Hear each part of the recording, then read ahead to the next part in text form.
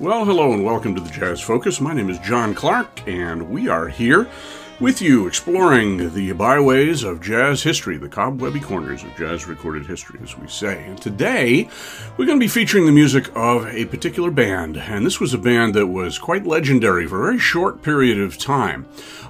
It was an African-American dance band that was active in New York in the very late 1920s into the very early 1930s, and it was led by a piano player from Panama named Louis Russell. Louis Russell was born in 1902 in Panama, and he was trained as a classical pianist. He had a bit of a music career there. He actually won a lottery for several $1,000s in about 1920 or so, which was a huge amount of money at the time, and relocated from Panama to New Orleans with his mother and sister, so the story goes, and he started playing in groups there. Tom Anderson's Cafe, he made the acquaintance of a number of New Orleans musicians at the time who later played in his band. About the mid-20s, 1924-25 or so, he moved to Chicago with many of those players, and he began playing with King Oliver's big band, the Dixie Syncopators, and various other names as well. And he recorded with them in 1926-27. Ultimately came to New York with that band in 1928, 27, 28 thereabouts, and the band kind of broke up. Oliver was not a very good leader, commercial leader at any rate, and the band kind of lost all its work.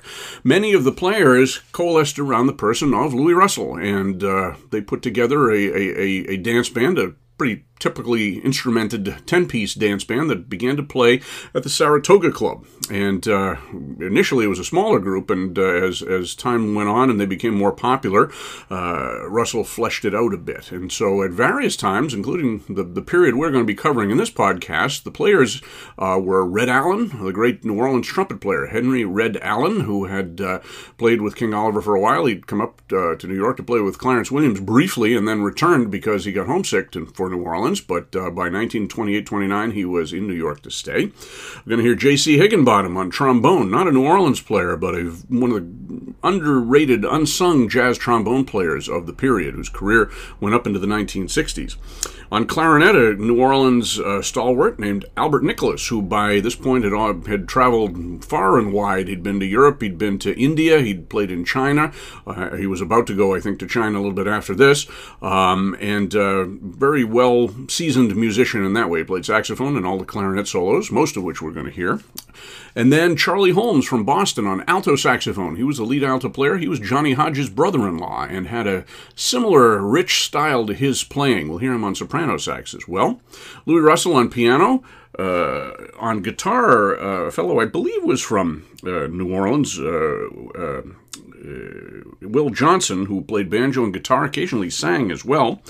Then Paul Barberin was on drums. He played vibraphone occasionally as well, and Pops Foster on bass. Both of those fellows from New Orleans, definitely. So a very definite Crescent City flavor. And the musicians in this band who lived long enough to be interviewed and write autobiographies and so forth recalled this as one of the happiest times of their career when they actually enjoyed going to work at night. There was quite a sense of brotherhood in the band.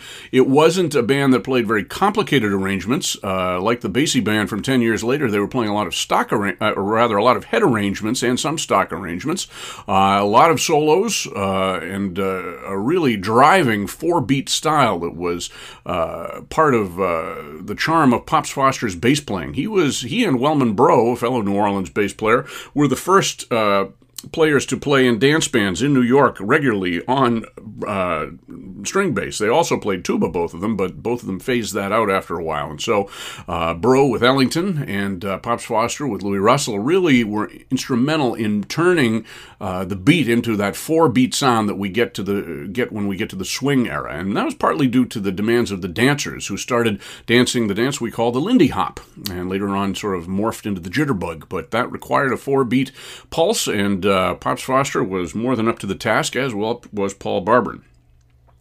So we're going to start out with a tune called the Saratoga Shout, a very appropriate tune.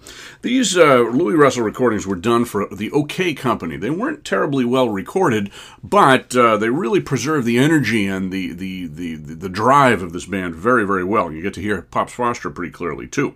So Saratoga Shout came from January 24th of 1930. And from there we're going to go to the next date, May 29th of 1930, and we're going to hear Louisiana Swing. Saratoga Shout was a tune that tune was based on the chord changes and form of the spiritual When the Saints Go Marching In, which hadn't been recorded as a jazz tone and wouldn't be until 1936 or so when Louis Armstrong recorded it at the front of the Louis Russell Band. We'll talk about that a little bit later. Then we're going to move over to another tune. These were mostly original tunes by various members of the Russell Band. Muggin' Lightly from September 5th of 1930. And I'll be giving you the soloists on here as we go, but this gives you an idea of the types of tunes. Then we're going to hear a blues, The New Call of the Freaks, a very atmospheric tune that sounded in some ways like Chant of the Weed, the Don Redmond tune, but had a kind of a spooky quality to it. And that was from the first recording, or the first date that this band in this particular guise recorded, September 6th of 1929. And I'll tell you, the full personnel there was Henry Allen on trumpet. Bill Coleman also played trumpet, although he was more the lead trumpet player, and he was replaced on these other sessions by Otis Johnson. J.C. Higginbottom, along with Albert Nicholas and Charlie Holmes. Teddy Hill was playing tenor sax. He was later to find fame in jazz history as the proprietor of the club, Teddy Hill's Club, where a lot of the bebop musicians, the early bebop musicians, worked out their ideas in the early 1940s. We're also going to hear, as I said, Louis Russell on piano, Will Johnson on banjo and guitar, Pops Foster on bass. Might hear him a little bit on tuba in one place, Paul Barber on drums and vibraphone. And on Call of the Freaks, New Call of the Freaks, we're going to hear Red Allen, J.C. Higginbottom, and apparently Louis Metcalf, who came in. He played trumpet in the earlier band, but he just came in to join his voice with Allen's and Higginbottom's in a trio on New Call of the Freaks. We're going to finish up that set with a tune from December 17th of 1929, Dr. Blues. And we'll hear a good soloist from all of those fellows that I just mentioned and a really driving beat, Louis Russell and his orchestra. And we're going to start out with, as I said, the Saratoga Shout, followed by Louisiana Swing, Muggin' Lightly, The New Call of the Freaks, and Dr. Blues.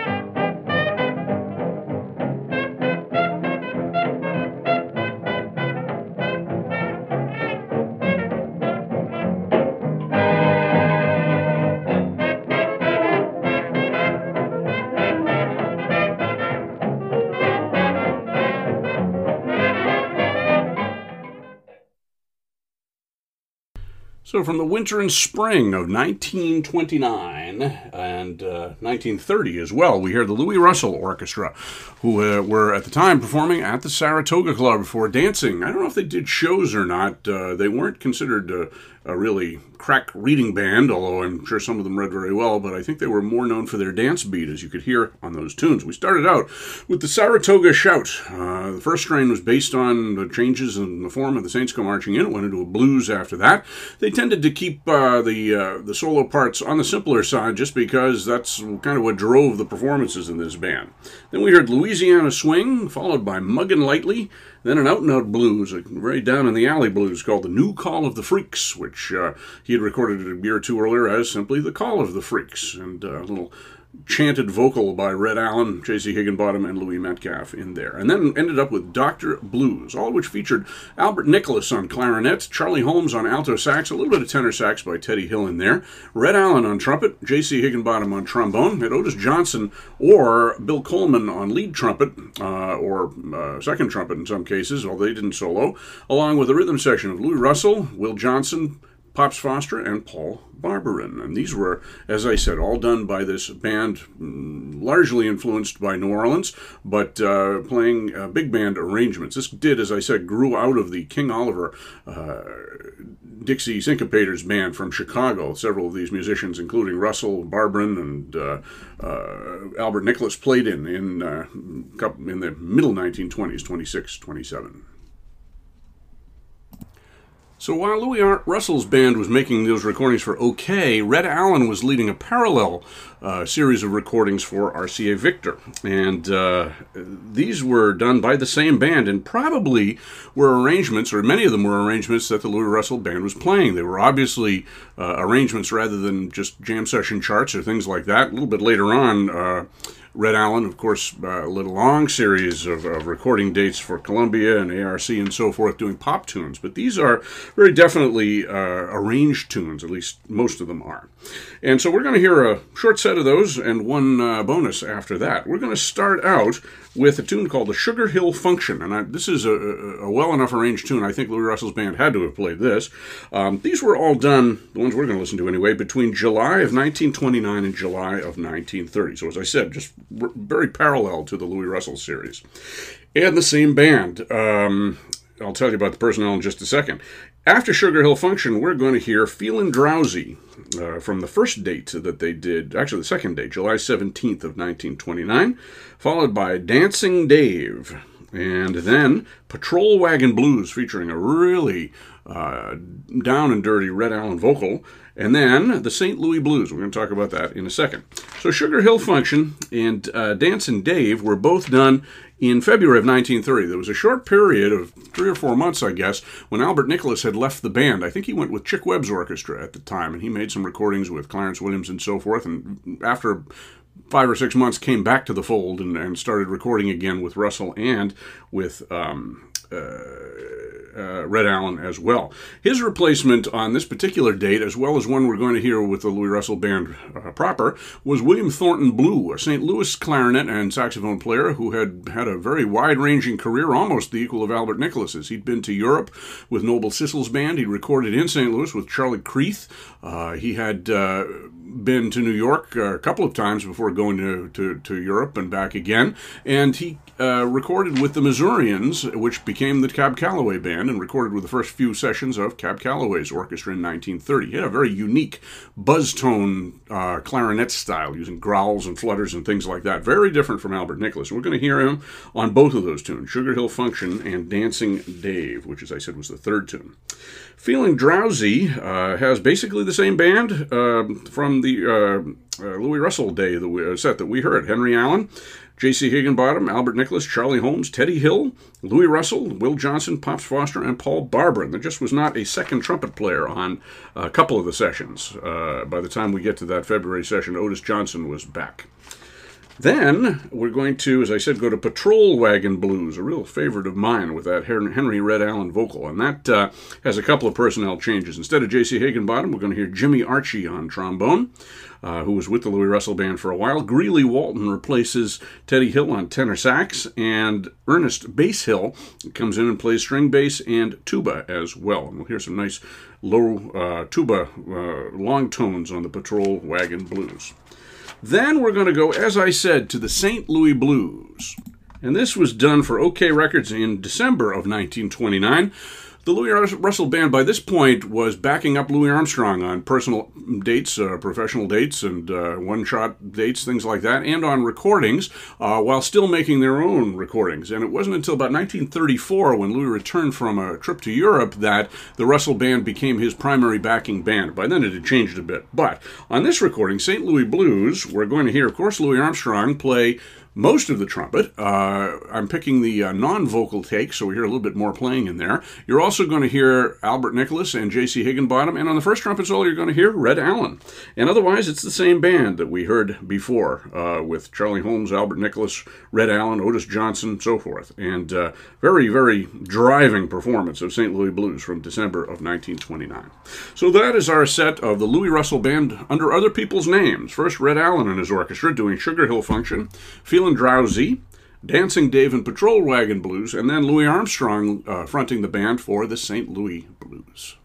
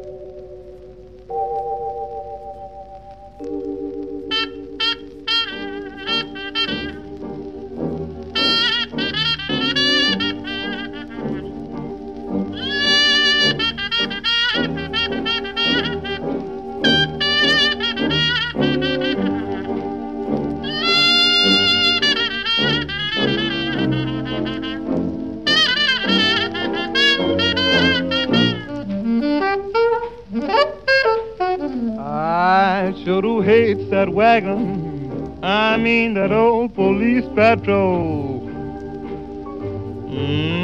I sure do hate that wagon. I mean that old police patrol.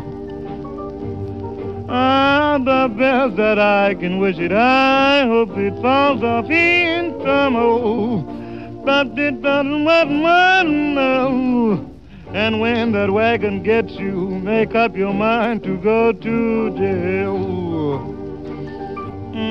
Doesn't matter what when that wagon gets you, make up your mind to go to jail. Your feels just like a hound dog with a tin can tied to his tail.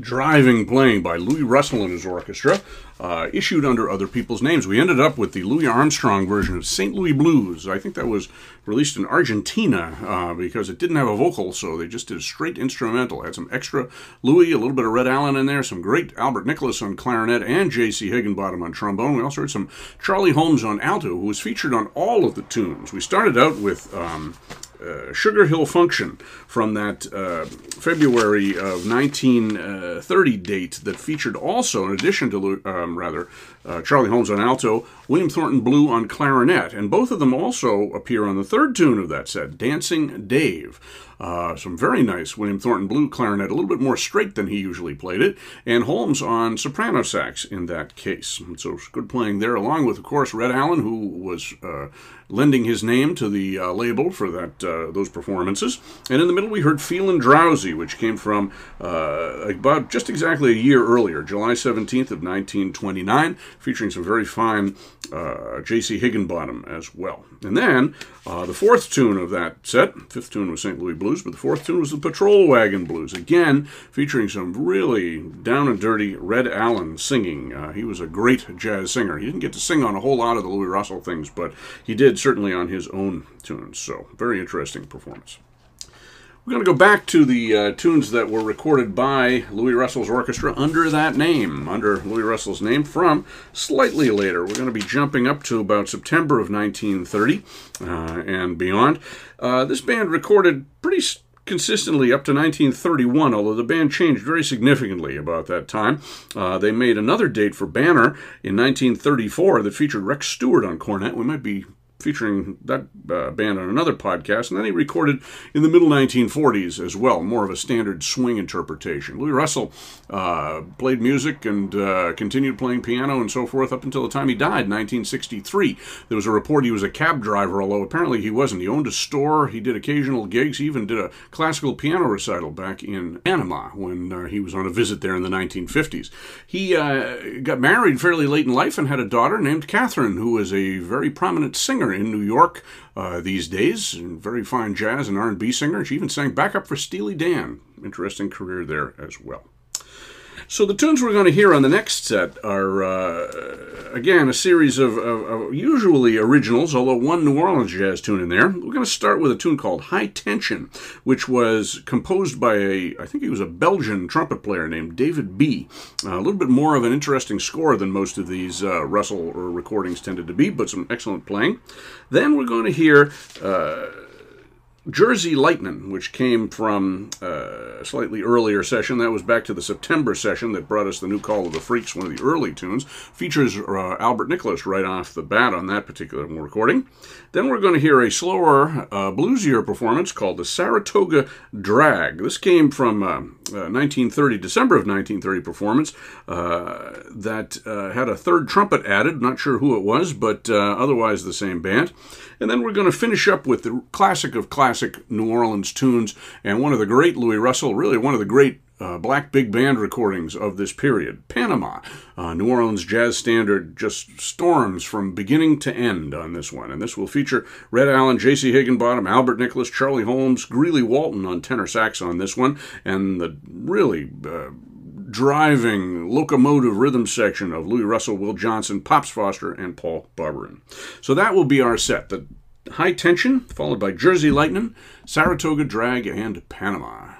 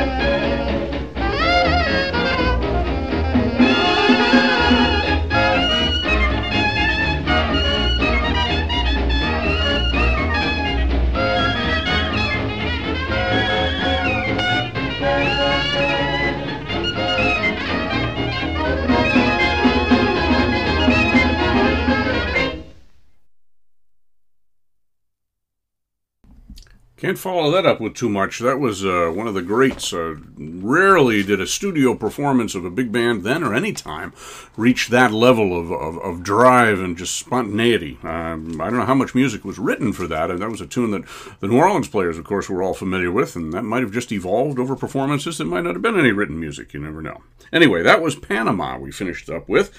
We started out with High Tension, that David B. tune that actually had some similarities to Panama in a few ways. Jersey Lightning after that, and then that slower, not draggy, but slow version of the Saratoga Drag, all featuring Louis Russell and his orchestra, 1929 to 1930.